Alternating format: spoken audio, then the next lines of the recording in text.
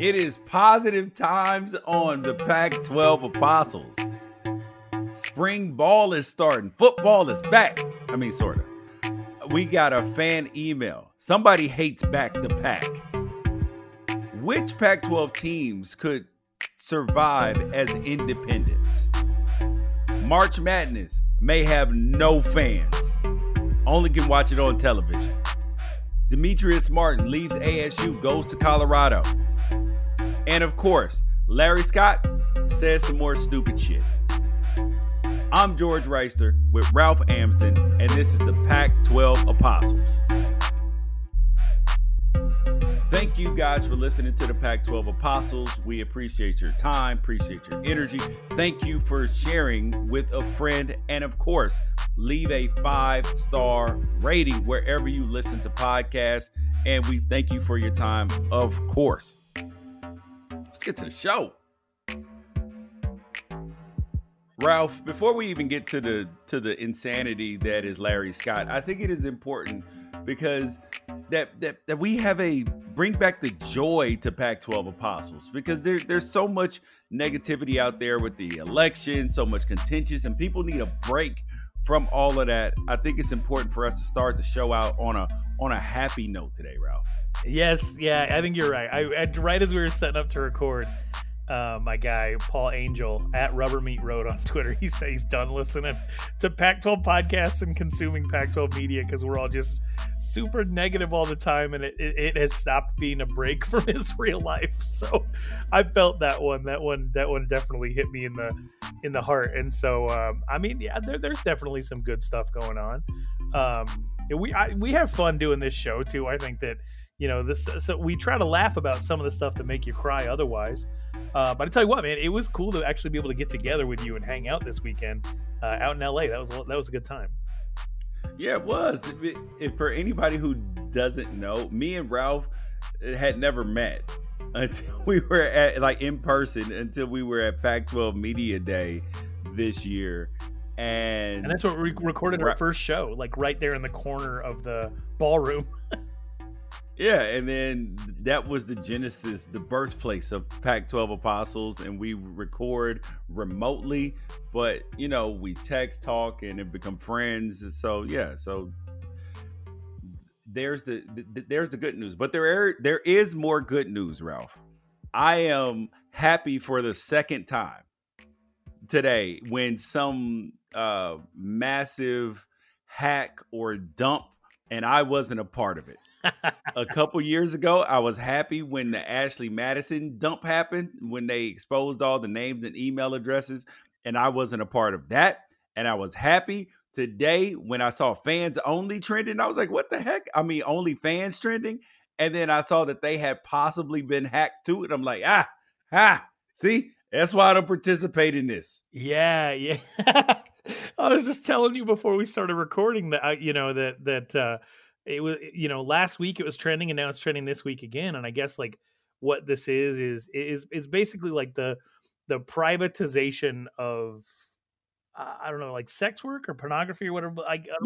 Whatever you call it. But basically women have the ability now to funnel all of the thirsty guys who are always clicking on their Instagram booty pics into paying them for live videos and pictures and stuff like that.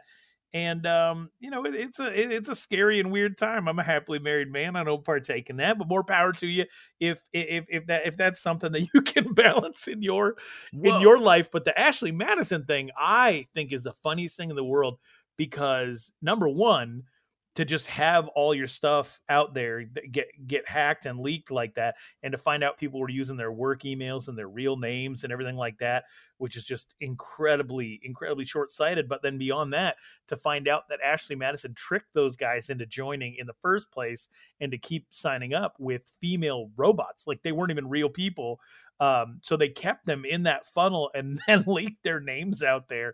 Oh, that was brutal. And so to think that this might be happening again, oh, the internet is just a dangerous place. If you are listening to this show, just find someone that you can chat with in real life and stay away from some of this internet stuff because it's Well, poisonous. the fans only is pretty safe considering that, like, so I'm sorry, the OnlyFans. There are a couple of other sites that allow people to do this too. So it's almost like a Patreon for either prostitution or actually, but it's really not even prostitution, more porn kind of, like where people pay for to the ability to see people in pictures and videos or whatever on a monthly subscription basis. Like, it may not get you, like, divorced, but it might get you some bad looks or whatever. I feel like so. But I think it's a one-way ticket to divorce. Because I was laughing really hard when I saw it trending last week, and then I tried to explain to my wife what was so funny, and she's like, "Wait, how do you know so much about this?" And I'm like, I'm very online. I see, I know what people are up to out there. You see the thirst traps and you avoid them, right? Like. But I think that it's probably different than, you're looking at pictures or images or something like that. This, like, you're interacting directly with people and soliciting direct services, right? Like chatting directly with people in live formats. That feels more like cheating to me. Whether it's emotional or nothing ever happens in person or whatever, that's just super dangerous, man. And then to have your personal information be in their hands, and you never know what could happen. Like, what if somebody with an OnlyFans account just got into the idea of extortion? Like, they get your information and they find out they look you up on Facebook, find out you're married, and then they just, hey, you're a customer for life, or I blow your family up. Like, that stuff, I think about that stuff all the time. Because people, because people don't clearly sign up with, swinging salami 3862 at hotmail.com. They sign up with Joe Joe.Roman at sbcglobal.com or with like cnbc.com. You're like, what? Why would you sign up with your work address? Why not create some weirdo address the way at least they got to go through a couple steps, even though they can find who it is? At least they got to jump through some hoops to find you. But continuing down the internet rabbit hole, Pac-12 style, Demetrius Martin left Arizona State and went to Colorado for a lateral move. And mind you, people are like, it's not a lateral move. Listen, anytime that you leave a job, if you are a defensive backs coach and you leave for another defensive back coach job within your same conference and you're not moving to a top team in the conference, it's a lateral move. Okay, so that's your qualification. Because if somebody was moving from Pullman to Eugene to do the same job, you wouldn't feel the same. No, it's especially if the money is different. Like if the money is significantly different, right? I mean, it's like if you are in the Big Ten and you leave Rutgers to go to Ohio State as a DB coach from a DB coach, that's not a lateral move. That's a move up. But if you leave Rutgers to go to, I don't know, Maryland, then you're like, that's kind of lateral. That's lateral-ish. Yeah, I have some concerns about this move. It happens the day before spring football kicks off down in Tucson. And it feels like maybe him and Karl Dorrell are just really close, but it's a lateral move. And I know when I tweeted lateral move, I got a bunch of ASU fans in my mention that were like, Tucson sucks. Like, if they just, that's going to happen. That's going to happen. But I'm trying to understand it from is it just more job security in Boulder because it's a new staff? Is this actually like a personal relationship where, like, oh man, if I get the chance to work with Karl Dorrell again, I can't pass that up? Or is this a rebuke of Kevin Sumlin and the program of basically saying, look, this is a sinking ship and I need to get on more stable ground because I don't want my name to be tarnished, and I want to have some control over my situation in case everybody gets fired? Because it's not like, Demetrius Martin was one of their better recruiters, even though nobody's really done that good of a job out there the last couple of years, especially when you factor in the expectations of Kevin Sumlin coming in from Texas A&M, where they had consistent top 10 recruiting classes. And then beyond that, they haven't really been able to get their hooks in California, and that was kind of his job. He's got a son out here that plays in the Phoenix suburbs. So he's a freshman starting defensive back at Hamilton High School. He's a real good player. So I don't know if that means that he goes with him or not. There's a lot of considerations here, but to me, on the surface, it just feels like, wow, like that is not showing a whole lot of confidence in Kevin Sumlin to turn this around. When you're returning most of your players, I think the thing with University of Arizona is they got guys like Chris Rowland out there. I think I can't remember if Greg Johnson.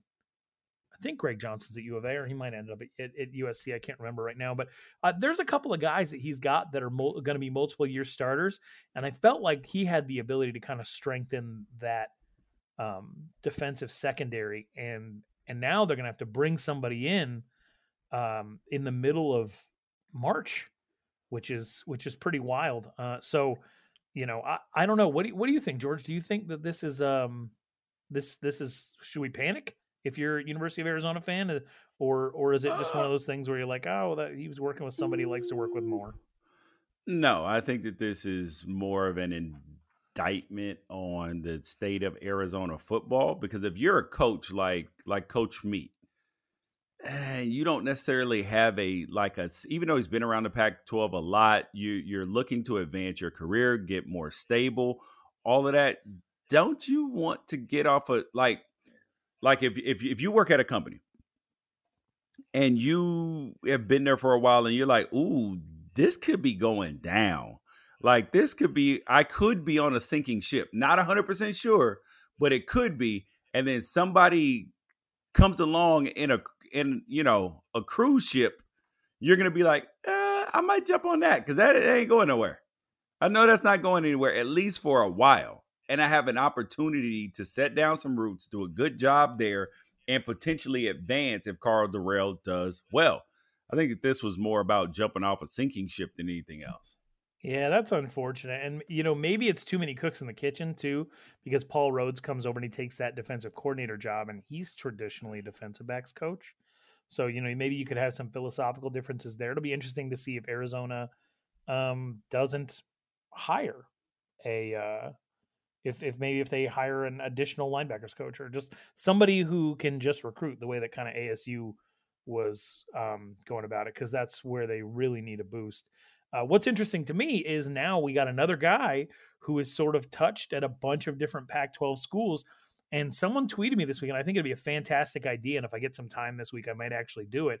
But to break down a list of the current Pac-12 assistants to see who is actually coached at the most Pac-12 schools in their coaching career. Because we're getting to the point where we got a few who have maybe been at 5 or 6. And that's kind of interesting to me, because then you're going out recruiting and telling people like, hey, don't go there because I used to coach there, and here's all the like dirty little secrets or whatever. Or the opposite of like, it takes the credibility away of someone trying to recruit against another school when they might just take a job at that school, a few months from now. Yeah. Yep. And, it sucks for Arizona with their spring ball, but Colorado, they're like trying to come back. Like, you can't hate it. Like you want Colorado to be better. So hopefully that things go better for them, especially with them starting spring ball. Like Arizona State has started spring ball, Arizona, Cal, Stanford, they all are going with the early spring ball approach. And Arizona State started it last year, kind of that winter spring ball. And you kind of like it, George, don't you? Yes, it's weird. Like, part of me doesn't like it. Part of me does. I think that it depends on your bowl situation. if you are like a team like Oregon and you played in the Rose Bowl, then I probably wouldn't start spring ball quite as early. But if you're a team like Arizona and you haven't played in months, then yeah, I would start early.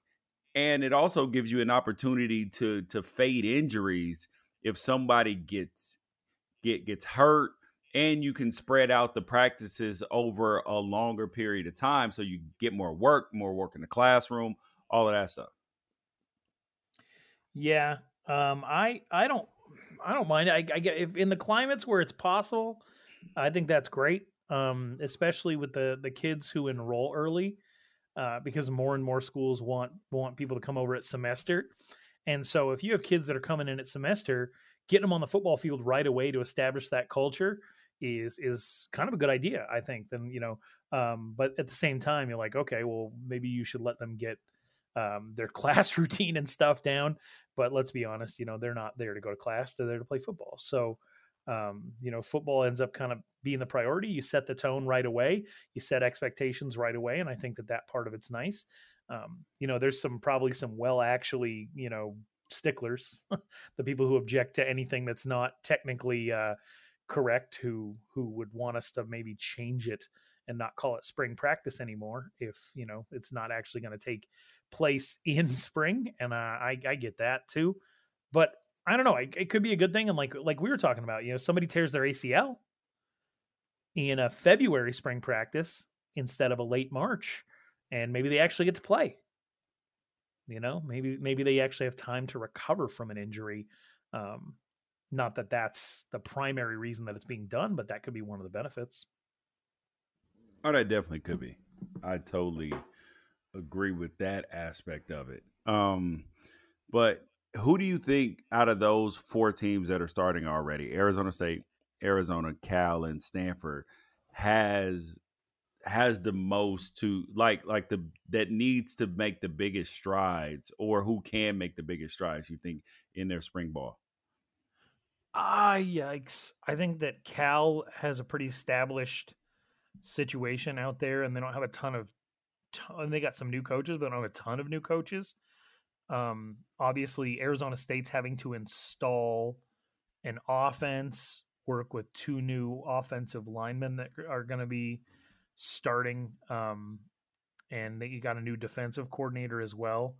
But they also have an established quarterback. They do need to figure out what's going on at receiver. I think it's really important for University of Arizona to go out there and just get on the football field and not lose. Go out, have a practice, and everybody have fun.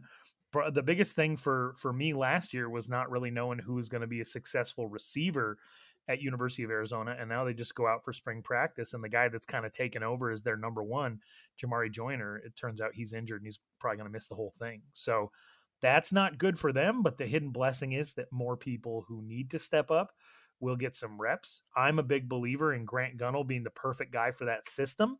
But I think Will Plummer early enrolled, and he might actually push him a little bit. So they have a lot to figure out. Stanford, Stanford's interesting because they had so many guys leave the program that there's a bunch of guys that are just going to get a ton of reps, and they've got a new quarterback to rally behind. Not a ton is changing about that system, so I think it's more just about the reps for them. I think they do need to change the system. That's what I'm serious, man. Intellectual brutality. Michigan is trying to do this as well. Well, they were trying to do it, and then Jim Harbaugh was like, hold up, this doesn't work. It's over. That brand of football is over.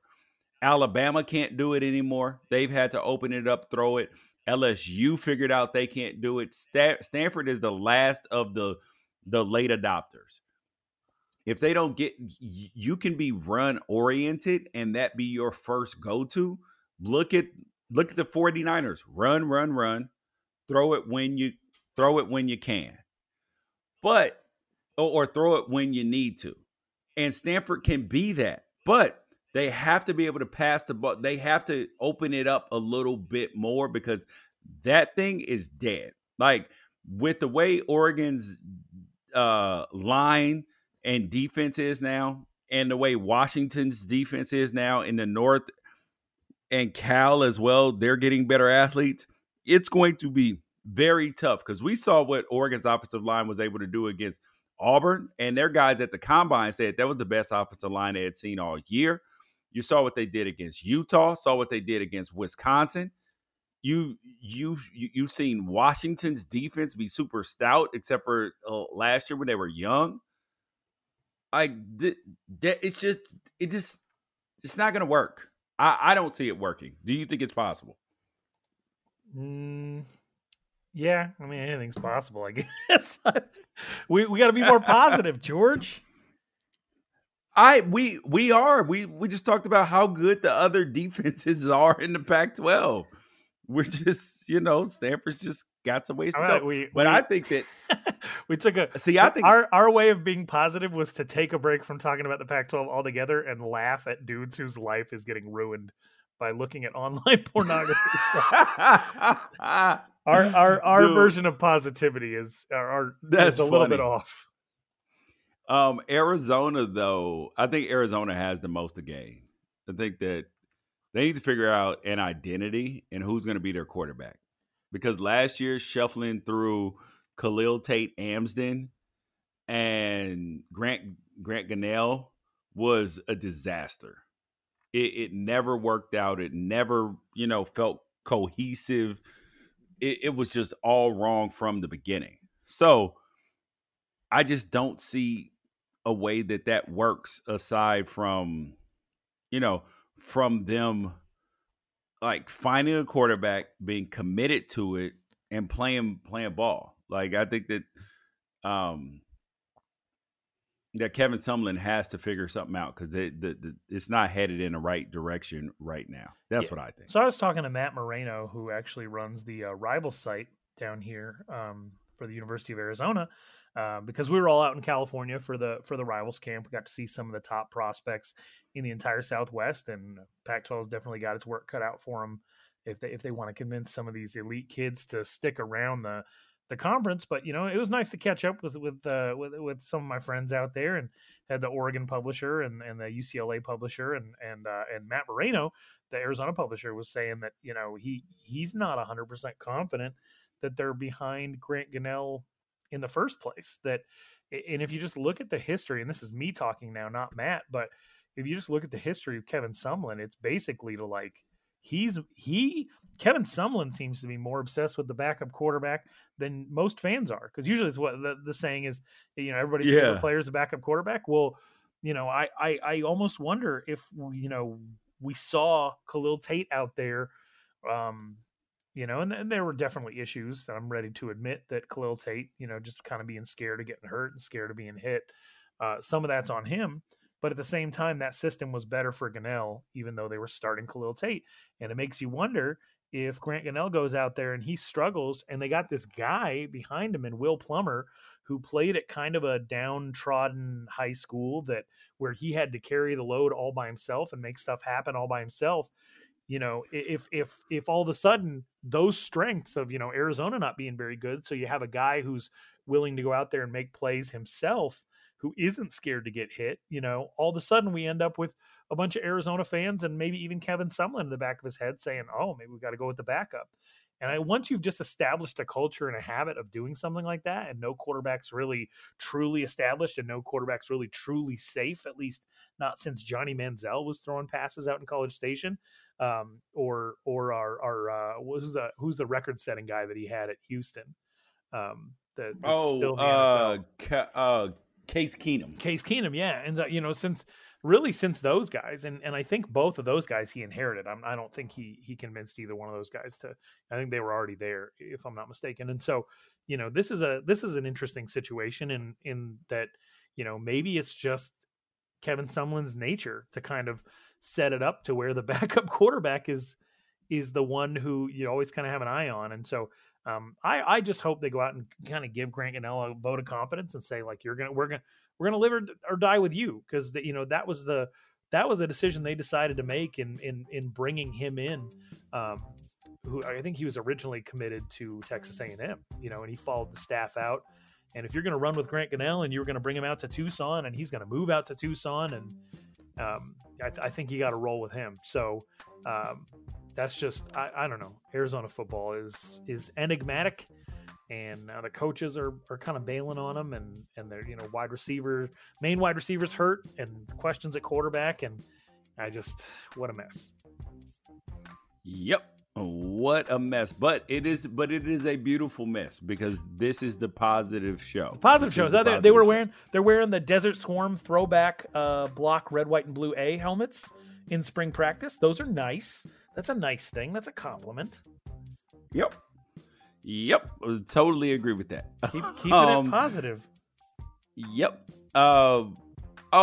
So another thing, internet rabbit hole to go down is the Pac-12 teams, because John Wilner, who will be a guest on Pac-12 Apostles next week, who writes for the Mercury, writes all about the Pac-12 and all that. He'll be a guest next week. Great job. He does a really good job. Yes. Fantastic. And then we're going to have Canzano a couple weeks after that. It's going to be power-packed Pac-12 Apostles upcoming soon. So he wrote an article about him, and Canzano wrote an article based upon Mike Bohn, USC's new athletic director, making a comment about everything being on the table for USC, including potentially going independent. And Canzano, who writes about Oregon for the most part and does TV radio about it, and the Pac-12 in general, was talking about how Oregon may be positioned to do that as well. So we wanted to talk about what teams, is independence like a real thing? Because right now the independents are BYU, Notre Dame, who's been hugely successful. UConn is turning into an independent inexplicably, and Army. Yeah, I mean, there are a couple of teams that I think could be okay as independents, but I think that the conference affiliation probably does most people the most good, at least in just giving you a consistent schedule to play and setting expectations. What BYU does, I think they're able to do because they've done it forever. What UConn does, I think they do just out of necessity, and same with Army. I don't think it's that appealing for people to have to go out on their own and handle everything themselves. Well, UConn jumped out of a conference. You're like, but why though? Right. When you're one of the worst teams, I look at when I look at independence, being an independent, I look at, obviously you have to be able to fund yourself. And you have in football, you have to be able to generate at least as much money and have the potential to generate more. But you'll be in a position like Notre Dame, playing 12 games, or if you can find a 13th, so you don't have a conference championship game unless you go undefeated. It's going to be tough to get in the college football playoff. There are some disadvantages to it, but if your brand is strong enough, you can do it. Like Alabama could leave the SEC and be just fine in football. Wasn't the plot of Ballers like USC going independent, or was that just with their television contract? Yeah, that was having their own television contract. They could. I mean, you people will still schedule you. I don't think that you'll be able to build. I think you have to have kind of some of the tradition, the way that Notre Dame does, in order to do it. But I think you just. Who do you think in the Pac-12 could do it? Could go independent? Utah. Yeah. I think Utah could do it. I think that they, having already come from another conference, I don't think they're super beholden. They're obviously, hundreds of miles from the next nearby school. It's kind of a major airport hub, so they could really get anywhere. And I think that they could probably pull it off. I'm not sure about Colorado. Colorado went from one major conference to another. Utah kind of had the glow up. I think that I don't know. I think that that's kind of it. Stanford might be able to make it work, but with the understanding that they probably they would probably be more on BYU's level if they decided to do that. They, it wouldn't be the days of old where they were really struggling, but it definitely wouldn't be like some of the really, really high times that they've had in the last 8 or 9 seasons. So I think that Stanford, because they recruit nationally, they could even make it work for them in recruiting. Like, hey, we'll try to get a game in your home state. Yeah, I definitely do think that they could make it. Yeah, I think that Utah has the constitution and the fan base. They don't, BYU obviously has the LDS connection, and there are members of the LDS church all throughout the country, mainly kind of concentrated on the west, sort of up the 89 freeway. You got Arizona and Idaho and Wyoming, Colorado. But they also have a lot of Polynesian members and stuff like that. So BYU can schedule games in Hawaii and Southern California and still be relevant, still have fans traveling. And a lot of people, people who are in the LDS faith, they come from somewhere else to go to Provo, and then they go move elsewhere. And while Utah has some of that, it's definitely not as much. And so, Utah, if they did do it, I think it would be a step back for them in the competition that they would have to play. They already kind of struggle to recruit, and who knows how many players they've gotten just over the last 10 years by being able to say, like, hey, Utah might not be the most glamorous place, but look at we play USC every single year. We play Oregon, most years. And so, they probably landed some recruits just off the strength of being part of that. And saying they didn't recruit you, come over here. Now you can beat them. Prove it to them. Exactly. And so the rabbit hole I went down today was, I sent it to you too. It's this guy named Rob Boron, who he is a data scientist. So he says he's, according to his Twitter bio, he's a data scientist and a fellow Wyomingite. So there's not many Wyomingites out there. So I just shout out to Rob, I guess. Yeah, Ron. And he's the modeler of the Beta Rank. And he does a competing podcast with inferior branding, but it's okay. No, but he is a smart guy though. But I'm not always into the beta stuff and all of that, because it's supposed to be a forward-looking metric, but then how can you look forward after the season? Like the results are the results, but they still try to say one team was better than another team. So they're trying to say, like, if you look at some of these beta rankings by some of these people, Washington was the 3rd best team in the Pac-12 last year. And you're like, no, they lost five games. I saw it happen. And they're like, yeah, but it's expected that they would. No, I saw them lose five games. I don't care what your beta rank says. But anyways, so it all started with him. He commented on the Canzano piece about USC. I'm sorry, about Oregon being able to go independent because they have Phil Knight, Nike, powerful national brand. They could do it like USC. And he commented that that South Carolina, that South Carolina and other brands were equal or below USC. And he said, if all these brands are below USC are so incredibly strong, then how come the Pac-12 is so bad at making money? It's USC, then a gap, then UCLA, then a gap, then the rest. Population and fan base size. And I just thought that this was like super short-sighted, because I was like, population has nothing to do with it. With whether you're saying population has nothing to do with whether or not a team could survive as an independent.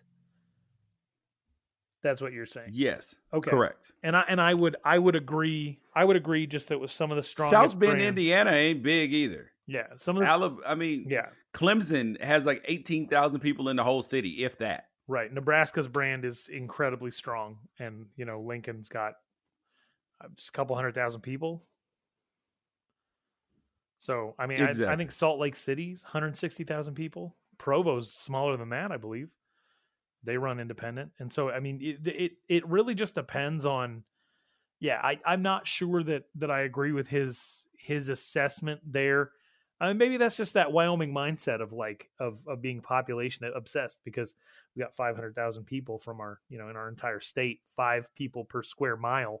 When you see a group of people, it's pretty intimidating and pretty awe-inspiring. So, I was out in LA with you this last weekend, and I was just blown away. There's just human beings everywhere. You and I were, we were going to go with a couple of friends of mine. We're going to go into this like karaoke bar / Italian place.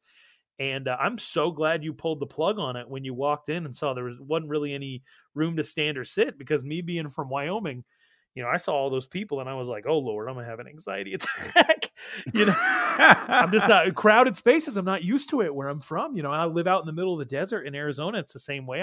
I moved even further into the desert to kind of get away from people. And so, man, this is my theory on this guy, just also being from Wyoming, to look at a place that has 8 million people and being like, well, they could probably handle it. They got 8 million people. But it's just, it really comes down to, UCLA can't even make their budget now. So I don't know. You're talking about teams that can, survive as an independent with all the resources that they have. It really comes down to the fervor of the people that sort of surround that program. If UCLA can't meet its current budget, but if University of Nebraska is bringing 100,000 people to the spring game, with people who can't even get in, who just drive 8 hours just to stand outside and cook out, I'm probably going to go with the one that can consistently fill its stadium, and that doesn't have any issues meeting its budget despite the size, to say that they could survive on their own. So I don't know. This whole thing is so weird because Mike Bohn floats this out there, and you have to wonder, is it red meat for the base because this conference commissioner is near universally disliked? Or is it real? Or is it meant to put pressure on the conference in general to do better? Or is it meant to just try to get some approval? Oh, it's pressure. Oh, dude, listen. I want to believe that. Man I want to believe that not fire that was hired to fire Clay Helton is going to have the stones in year one to really be like, listen, we're considering independence. The tinfoil hat guy in me, though, is saying that, what better way to at least try to get back on people's good side after making a decision that made people very upset than to say, we might not need this conference, we might not need this commissioner, because until he does something, some goodwill. This is Larry Scott talk. Scott talk. Okay. Until he does something. I'm with you 100% there, because we live in a political climate where all of these candidates were in the middle of a presidential race, right? So we saw this the other day. Bill de Blasio, the mayor of New York, he was running for president, and he dropped out of the race. And, he has been sort of from the sidelines putting pressure on other candidates to drop out. And before Pete Buttigieg dropped out, Bill de Blasio was just blasting him online, right? You need to drop out and endorse. You're wasting everybody's time. Basically saying man, you're garbage. Just quit. And then the second that he does drop out, you get a tweet 9 days later that's like, hey, you ran a great campaign. You did a great job. I'm proud to know you. And it's just oh man, all of this is just red. It's just meat for the base. That's it. It doesn't mean anything. All these candidates come out on a debate stage, blast each other, just say stuff that if somebody said about me to my face, I'd be mad for 10 years. And then they go and have a beer together afterwards. So nothing really means anything anymore. And that's been kind of one of the things that I've respected about the way that the Pac-12 has gone about, not disparaging Larry Scott and protecting Larry Scott and not really biting the hand that feeds, is it makes me believe they really are backing him then. Because it could be so easy just to go out there knowing that everyone hates Larry Scott and say hey, everything's on the table. We could do anything. We're obviously not doing the best job that we could.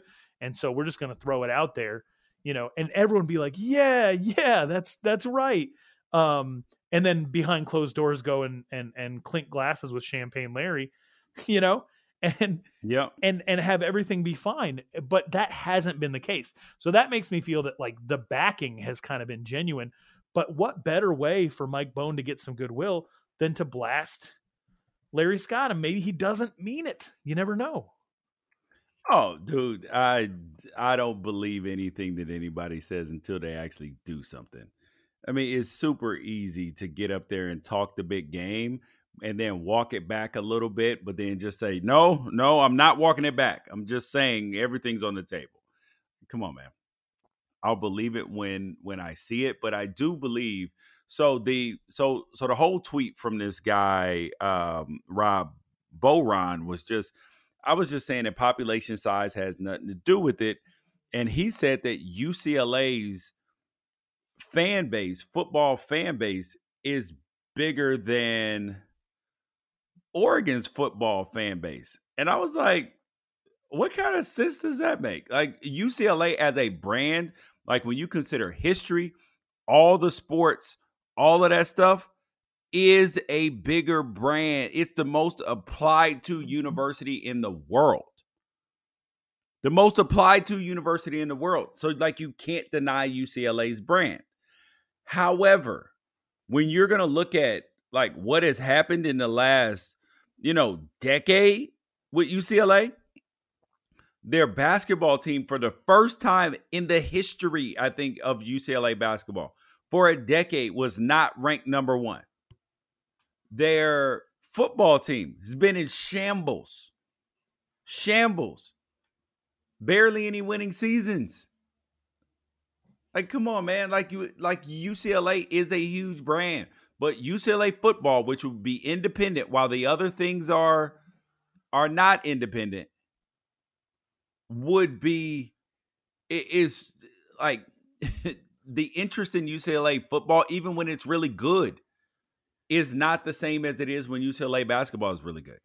I don't think that anybody should be going independent. If anything else, I think we should expand the conference. I think that they should have like a Pac-12A and a Pac-12B, extend an invite to the Mountain West schools and create which ones? All of them. Create a mega. Oh no! No! Not the Mountain West school, Ralph. Yes. No. Ralph. Are you kidding me? No, not at all. Where you go to is you go to the Big 12.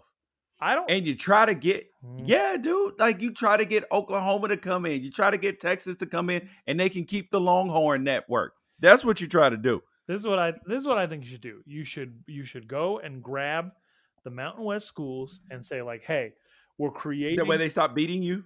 Well, that's just it. Say we're creating a mega conference, Mountain West and Pac-12. Everything stays relatively the same, but the top two teams in the Mountain West every single year knock the bottom two teams in the Pac-12 down. So you essentially have like a promotion and relegation deal with them. It creates an interest that nobody else in the country has because there's movable parts. There's actual like money on the line for these football programs, right? I think it increases interest in the Mountain West. I think it'll convince some more prospects to consider sticking around because they actually have the possibility of ending up in the Pac-12 if they put together a special season or a good recruiting class. And I just think it would give you something that nobody else has, to have the opportunity for, Boise State to come in, knock University of Arizona out. And then you have University of Arizona for a year saying like, all right, how do we get back in? Right. And so I just think that I think that could be like a really, really special, really unique thing that would increase interest and viewership because nobody else is doing it. And it could just sort of be the Western United States kind of coming together and saying, hey, we have this really cool thing that's just different. And put it on the 18 million and put it in the 18 million homes, even though there's like 40 million, even though there's like 50 million homes in that footprint, just put it in 18 of them. No problem. See, you got to stay positive, George. Oh, you got to stay positive. I didn't even bring up the TV thing, even though as of March 1st, the YouTube TV that I just subscribed to 1 month ago now I love YouTube TV. It does nothing for me anymore because they just dumped the Fox regional stuff. So now, Oh, did you hear how that happened? no, was it Sinclair? Yes. So Disney, I'm sorry. So, oh Lord, this is the rabbit hole, and it all goes back to Disney. Oh, so Disney and Hulu are now partners. Yeah. And then the Fox Sports, and then Disney bought the properties from Fox and then sold them to Sinclair, the Fox Sports regional networks to Sinclair. Then Right. Sinclair I just raised throw the out there. Sinclair sucks. yeah, and then they raised the prices on YouTube TV. And now the Fox Sports regional networks are only available on, because there's a streaming war between YouTube TV and Hulu TV, which I subscribe to both and and have no cable. And then they raised the prices on Sinclair, and then Sinclair raised the prices, and they're like, no, we're not paying that. Or they just were like, listen, give us $1 billion and you can have them. Like, just an unreasonable thing. And now it's only available on Hulu. So like the Yes Network, and some other big networks for Yankee fans, or some regional, and some of the Fox Sports regional channels are now only on Hulu TV, which now, guess what that means? These are the wars, the company wars, and that's how they're fought. I hate it because I just want to know where my stuff is going to be. And I was getting used to YouTube TV. I kind of like it. I like it a lot, actually. Like, it just automatically records everything that I need it to. YouTube TV is the only thing I watch from my phone. I don't really watch anything else from my phone. I use a computer or a Mac or whatever. And so like YouTube TV, I was getting used to checking in on these games live, going back, for some of this other stuff that I do for the pro sports down here in Arizona, catching all the Suns games that way. That was fantastic. But now I got to cancel my YouTube TV and switch over to Hulu and make sure that I maintain Sling, and it's good thing there's no contracts. Oof, yeah, it sucks. So now we're just down the rabbit hole of that stuff again. But I mean, it would just, if Pac-12 Network could get on something else that matters besides, what are they on, like Fubo or some nonsense? If they could, I don't even know what that is. Like, I haven't even investigated to see what that is, because I don't know anybody who has Fubo. Right. I mean, I thought Damon John shut Fubo down like 15 years ago. So tell me this though: if Sling decides to give the Pac-12 Network the boot, what does Larry Scott do then? Oh, okay. So what Larry Scott does is the stupid shit that he just said. Here's what Larry Scott said. Now we'll just ride right into that. He said the Pac-12, that their media strategy for the upcoming year is we got to look at 2021, and then that's when we can begin divining our strategy in 2021. Guess what happens in 2021, Ralph? The Titans of sport renew their deal. Yes, the NFL, that they usually redo their deals 15 to 18 months before they're up, or figure out who their new partners are going to be, all of this stuff, because they can't have any gap. So you mean to tell me that the Pac-12, who has been, quote unquote, seeking a strategic partner to assist with media rights and positioning to give a cash infusion, is going to, that you're waiting on the NFL to get its rights deals done because that some kind of way impacts you? What? Like you are so far down in the pecking order. There's the NFL, then there's the Big Ten, then the SEC in terms of media rights, because the Big Ten, like people think the SEC is the biggest and has the biggest fan interest. No, it's the Big Ten. Big Ten, SEC, and then the Big 12 and ACC are in third, and then Pac-12's last in terms of the amount of homes, the amount of money that's generated, the interest, because you can't really have a whole lot of interest when you're not available. And so Larry Scott, the insanity that is him trying to keep his job again, saying, I see 2021 as an inflection point. I just, like he says, we'll see who gets the pieces of the NFL. So the NFL currently has rights with CBS, Fox, NBC, ESPN, and some of those only run through 2022. And then you look at the other conferences, you got the Big Ten, their deal with ESPN and Fox runs through 2023. Pac-12's expire with ESPN and Fox in 24. 25, the Big 12's deals are up. And then you got to remember that the SEC just left CBS, and they're going to be going with ESPN with their games of the week.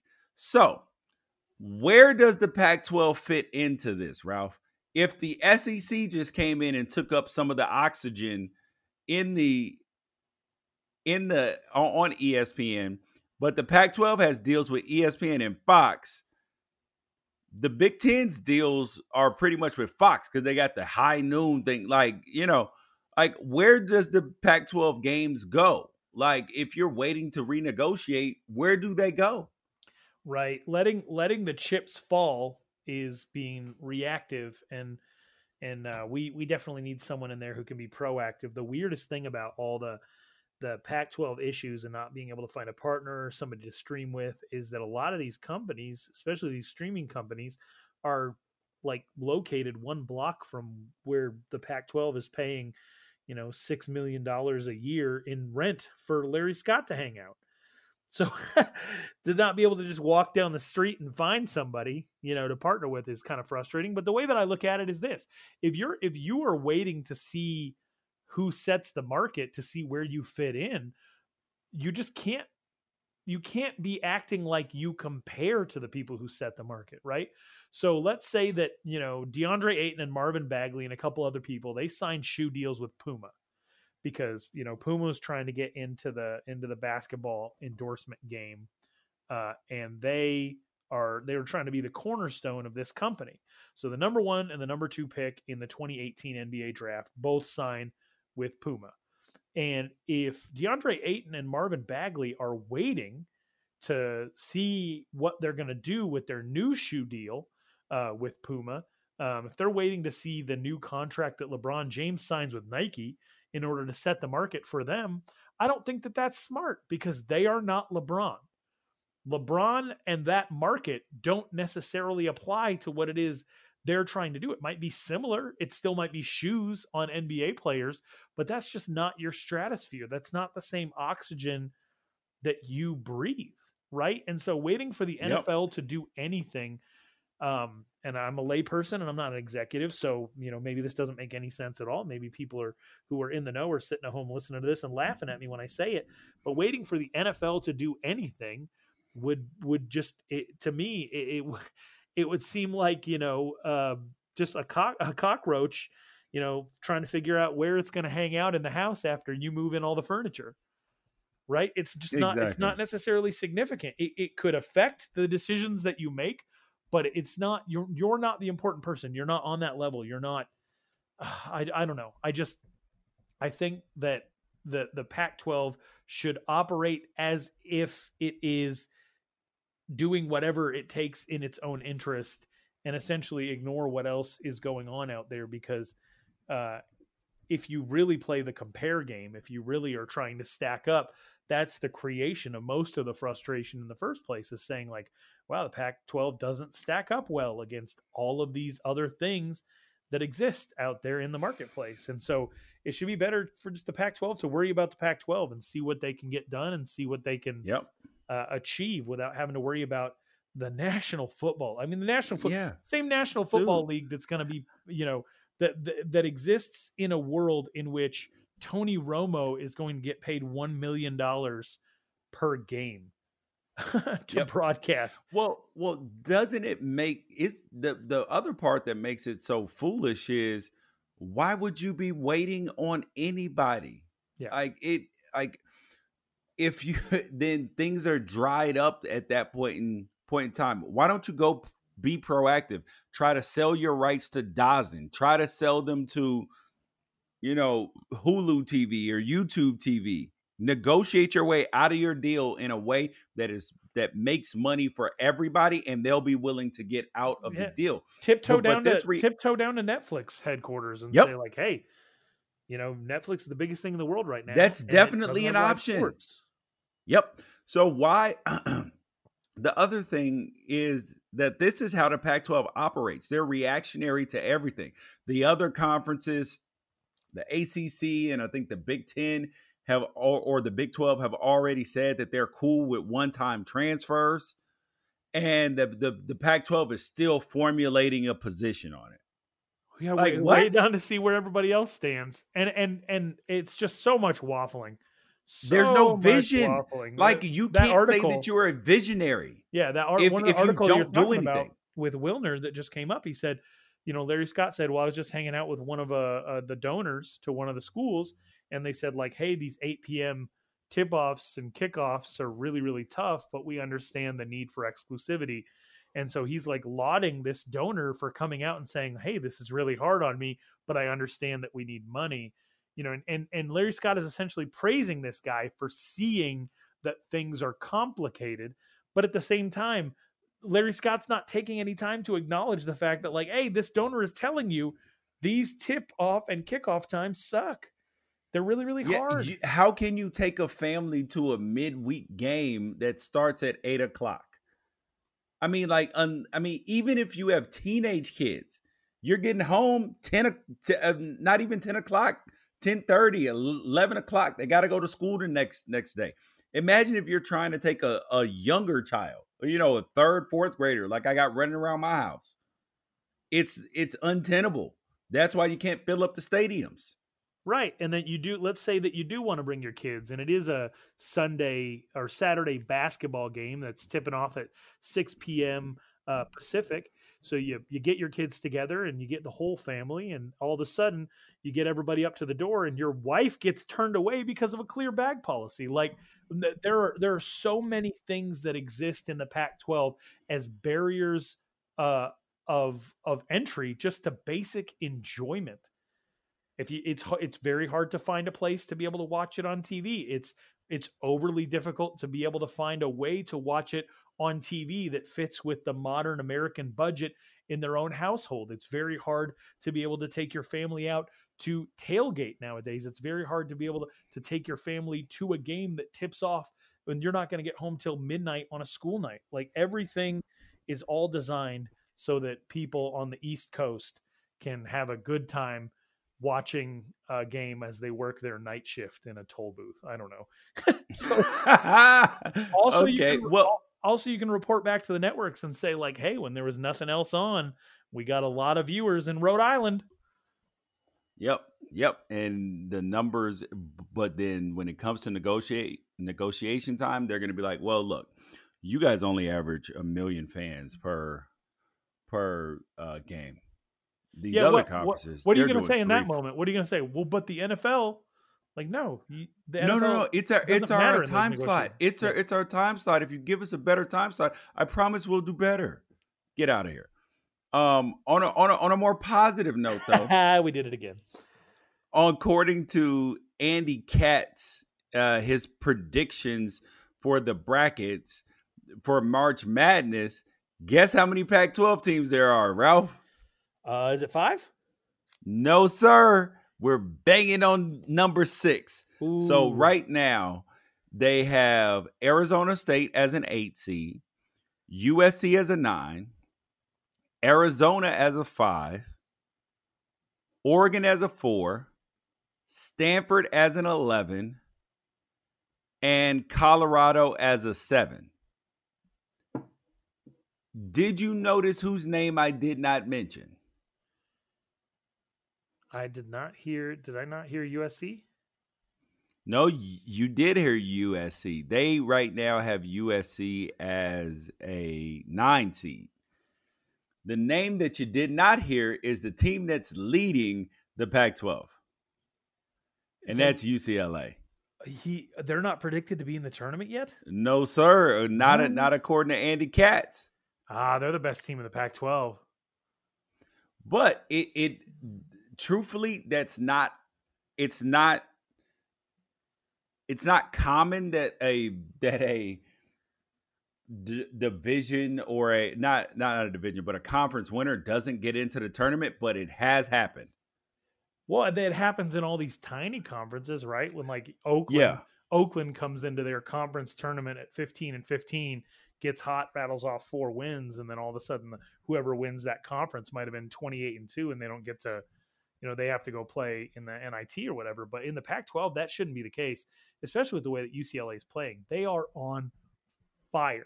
They're so much fun to watch. Yeah, it is. Mick Cronin, who people were questioning at the beginning of the year, I think it is by far a landslide, a shoe-in that he's Pac-12 Coach of the Year, unless the football coaches are voting again. I think. I think stuff really. I think it's still unsettled. I think if ASU sneaks a couple of wins and UCLA falls off a little bit, then there's a possibility in this last weekend here that Hurley gets a couple of votes. But I do think that UCLA, I do think that based on, didn't they start like 8-9? I think that they really deserve as much consideration as they can get for the tournament, for any postseason awards. I'm just loving it. They had a fantastic weekend. They beat Arizona, which I know that Sean Miller hates because I think that those two are old rivals from the Xavier Cincinnati days. So do you think he got thrown out of that game on purpose? Because he got thrown out in the first half, right? Miller. Yeah. Sean Miller. I think that he doesn't like being around Cronin at all. I mean, that's a fact. And I mean, he probably needed a break from watching his team play, to be honest, because they're the most frustrating team in the entire Pac-12. They are mega talented. They almost always have the best big man on the court, and they have a point guard who has the ability to take over the game and just sort of stays a little bit passive, and then they just jack threes like crazy for no reason. I think they had back-to-back games in LA where they shot under 30% from 3, and they just kept shooting them, and I don't understand that. I don't understand why they aren't going down low to Zeke Naji, and I just don't understand why they don't take advantage of the fact that they have skilled big men. So maybe Sean Miller just needed a break from watching his own team play because they are. He was like, "I'm sick of this. I'm out of here." Oh man! And then USC played some great defense over the weekend. They get wins over Arizona and Arizona State. I just defensively, I think that they're incredible. Yeah, it's an interesting conference where anybody has a chance to win, but the fact that University of Arizona can just keep tanking road game after road game after road game and probably end up the highest seed in the entire conference is really confusing to me. And it's why I don't pay much attention to any of the bracketology or anything, because the more I try to understand it, the less I understand. And ultimately when they set the seeds anyway, you have to beat everybody in order to win. Right. So it doesn't really matter where you're put. You got to win out. But it is going to be weird to see, University of Arizona possibly finish 6th or something in the conference, have the highest seed, while UCLA wins the conference maybe and doesn't go to the tournament at all. So that's why I have a hard time with this. Well, the only thing that I have a trouble with is the damn net rankings. That's what I can't get my mind around, that they use these quadrant 1 games, how you win, how you play.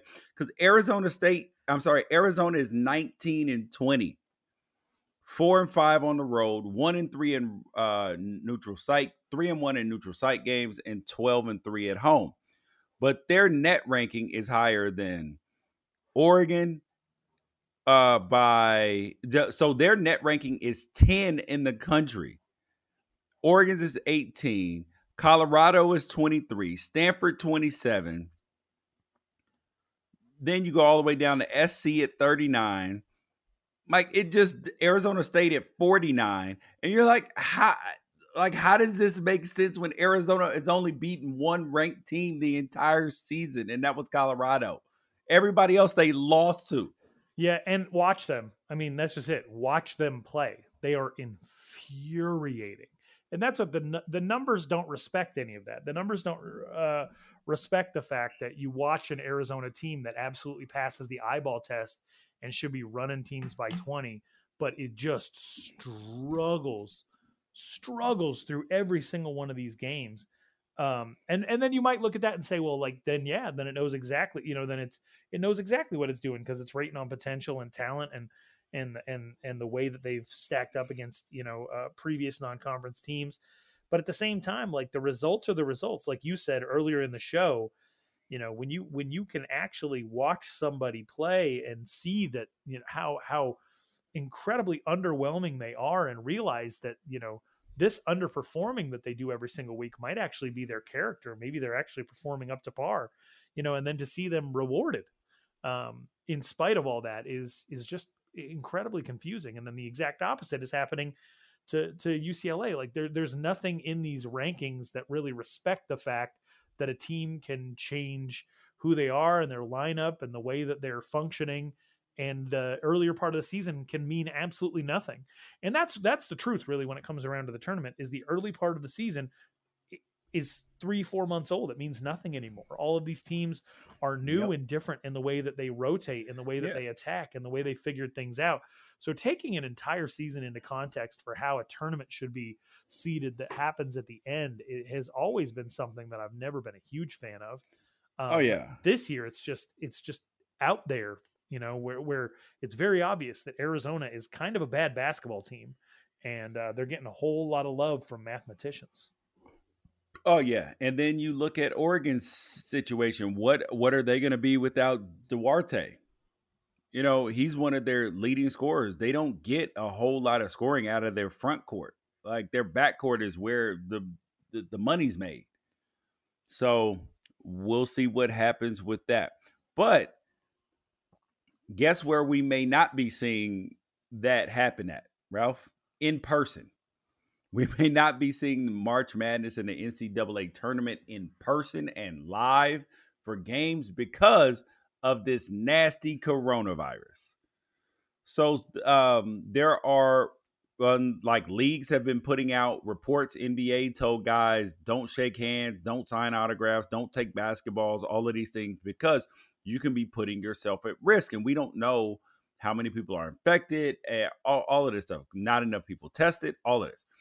So at this point, I'm just sitting there and I'm saying, well, I read an article about that the NCAA is considering not letting fans into games for March Madness and just having the games played for television. And that just sent me down this whole rabbit hole of thought. I was like, could this be spawn a new way of viewing sports? Because there are some sports who have dwindling live attendance but do well on television. They could sell interactive subscriptions the way you could hear in the huddle, or maybe you could, live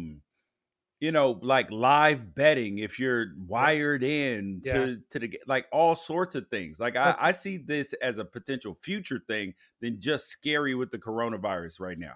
That's horse racing now. That's horse racing. You can't be everywhere all the time.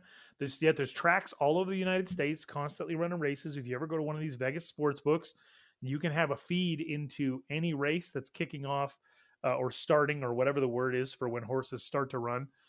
Any race that's about to start, you just have a live feed into whatever that is. You got the live betting, and you can just kind of park yourself out there and fill up your ashtray all day as you bet on the ponies. And I think that, that's why I've always been sort of amused at the hundreds and hundreds of millions of dollars that all of these schools are pumping into stadium upgrades, when the truth of the matter is, pretty soon we're not going to be going to games at all. We are moving closer and closer to a world that is like WALL-E, right? Or like what is it? Is it Fahrenheit 451 where they have like the full wall screens and everything, all the entertainment is just brought straight to you and you don't really have a reason to leave your home. Amazon's delivering all your goods. Networks are delivering all of your entertainment, and you're able to telecommute for your job, and there's no real reason to leave the home at all. Like that's our future. That's everything that we're moving toward is convenience, right? And it's not necessarily convenient to have to go out to these games and spend all this money and everything. And that's what always made me laugh about, I think ASU just put $400 million into renovating Sun Devil Stadium, when the truth is all people really wanted at Sun Devil Stadium, you know what people wanted the most? Men wanted to not have to pee in troughs. They wanted some urinals, but they could live without them. They could live without them.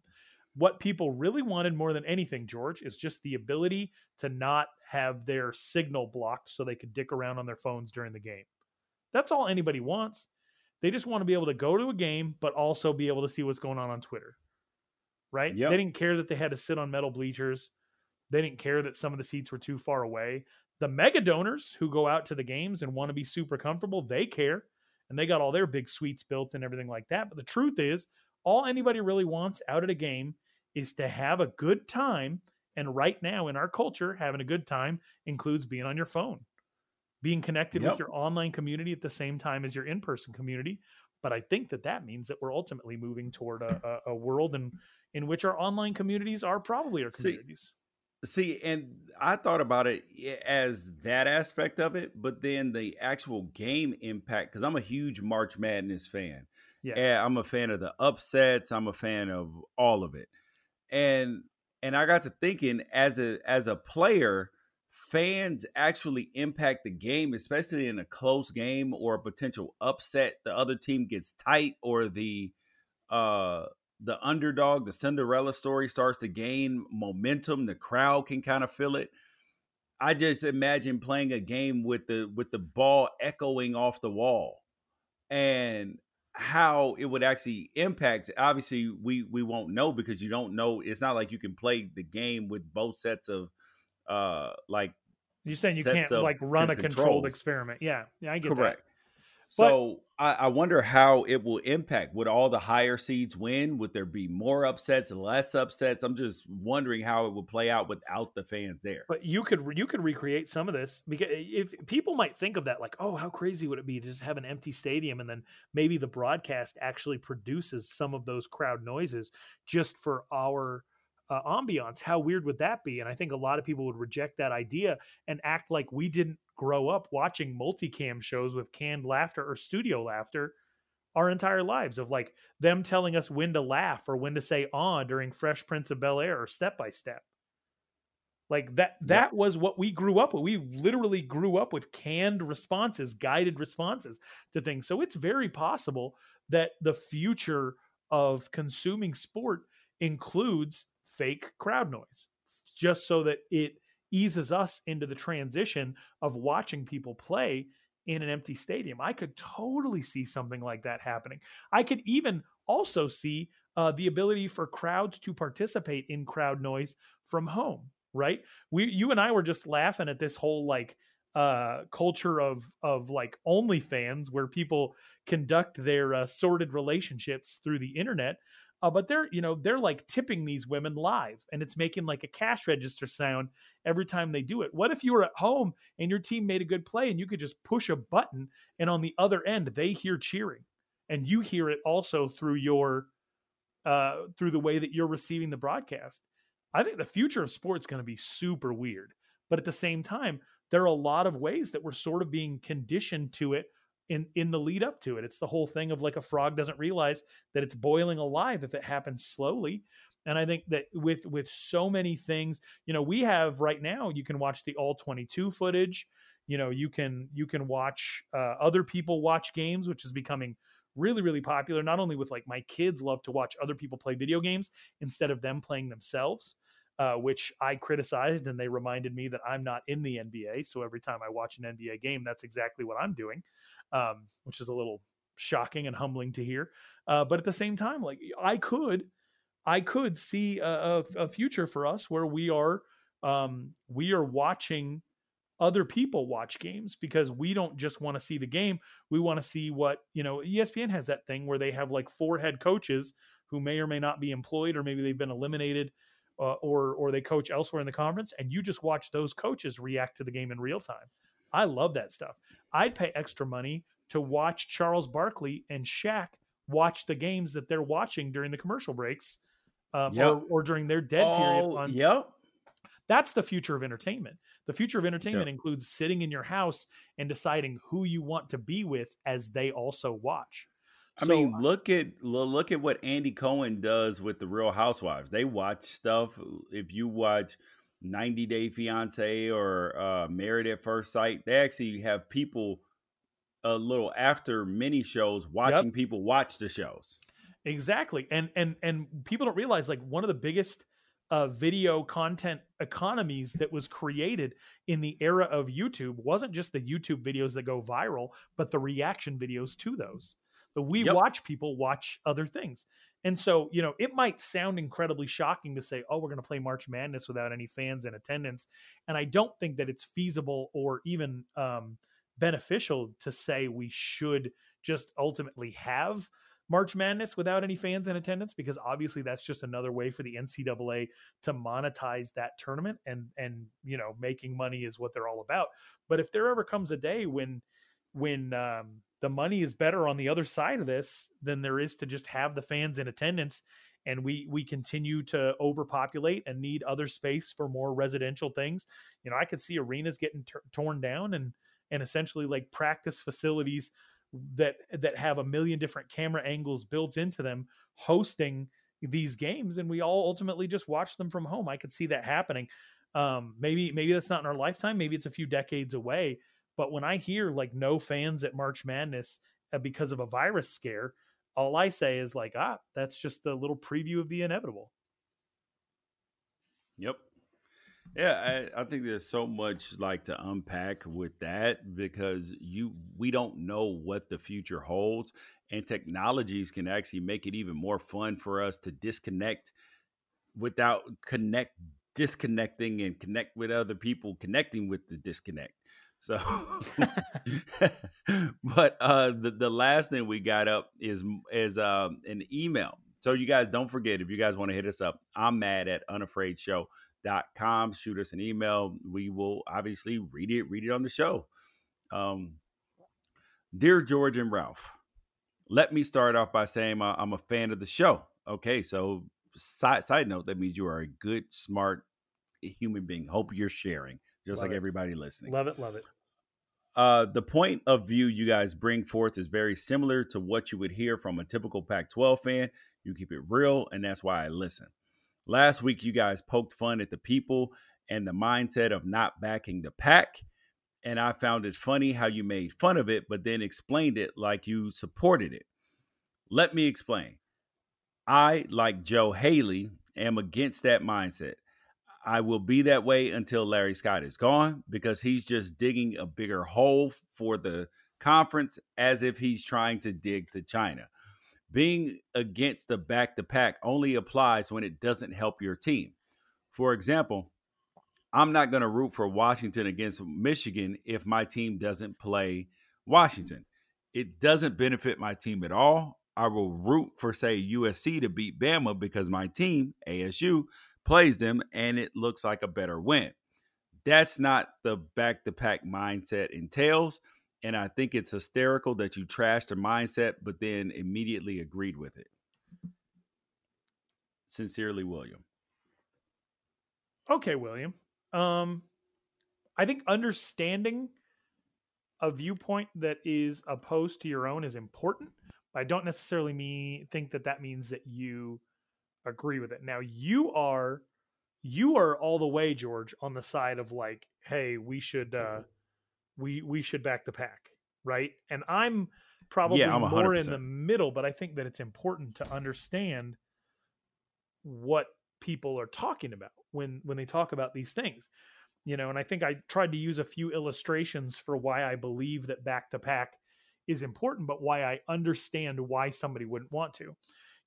My next door neighbor, elderly couple, 80-year-old man who's a lifelong sports memorabilia dealer. And I met him for the first time as I learned he was moving away, and had a couple of interesting chats with him. They just sold their house, and it's about 1,000 square feet smaller than mine, but they're my next door neighbor. They just sold their house for what I bought my house for 3 years ago.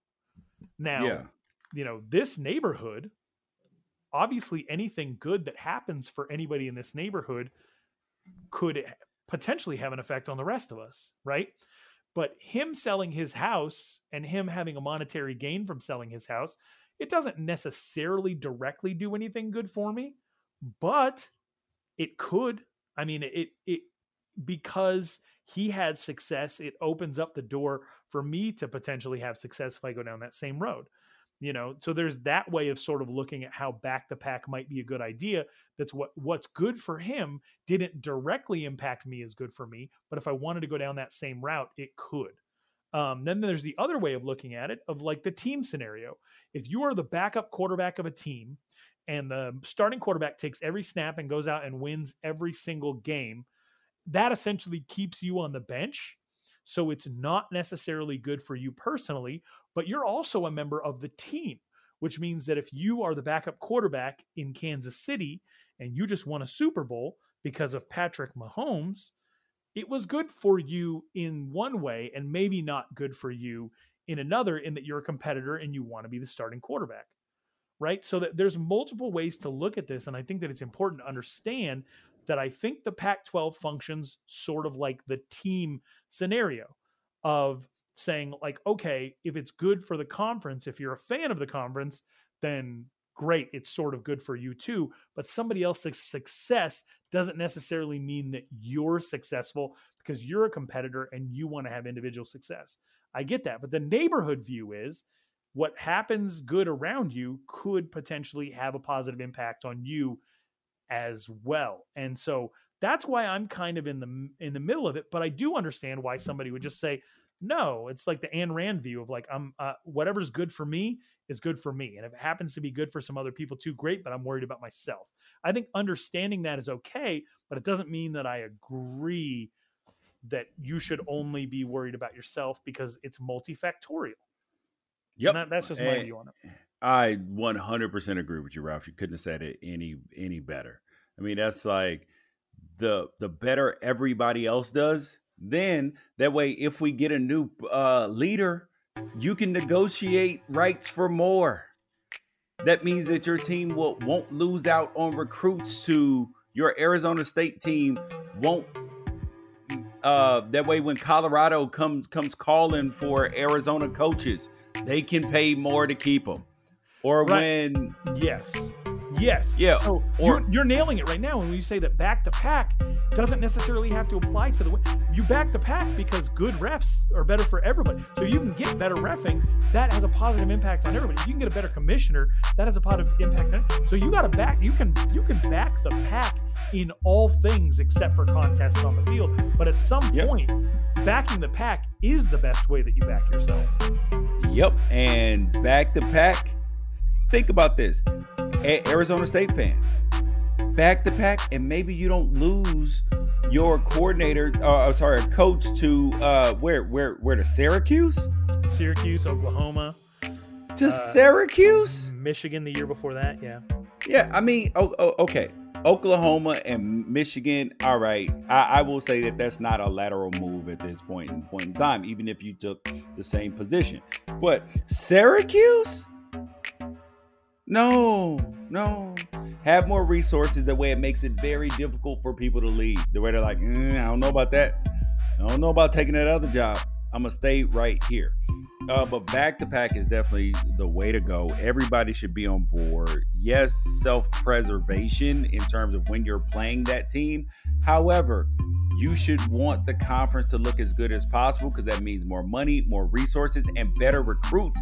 That means that other teams can't negative recruit your team or your conference because they're like, hey, yo, you know if you go out to the Pac-12 game at Pac-12 school, nobody's going to be able to see you play.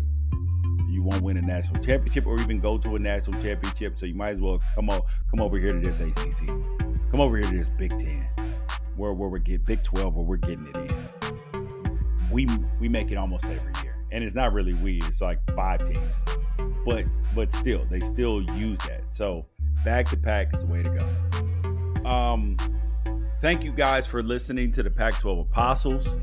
We appreciate your time, appreciate your energy. Make sure that you share the Pac-12 Apostles with a friend. Tell them about it. Leave a 5-star rating wherever you listen to podcasts. Send us an email if you want to get to us. I'm mad@unafraidshow.com, or tweet us at Pac-12 Apostles, or at George Reister with 1 T, or at Ralph Amsden. Appreciate it. Catch you guys next episode.